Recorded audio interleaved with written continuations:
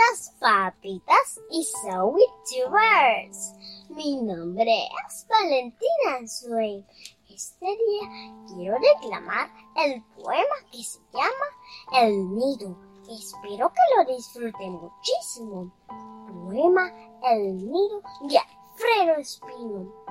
Es porque un pajarito de la montaña ha hecho en el cuerpo de un árbol su nido matinal, que el árbol amanece con música en el pecho, como que si tuviera corazón musical.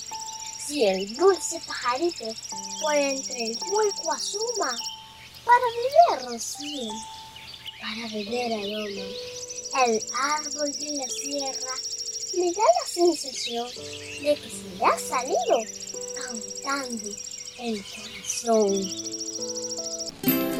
Bueno, amiguitos y papitos, los invito a suscribirse a mi canal, a que le den like a mis videos y que activen la campanita de notificaciones para que sean los primeros en ver mis videos que yo preparo con mucho cariño y amor para ustedes.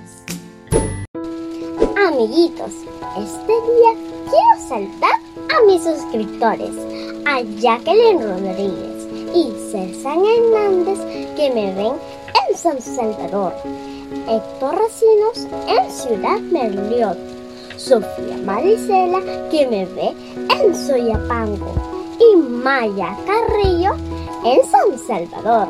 A todos mis suscriptores les mando la mejor energía del mundo mundial y mi deseo de prosperidad. Los quiero mucho. Nos vemos en el próximo video. Bye.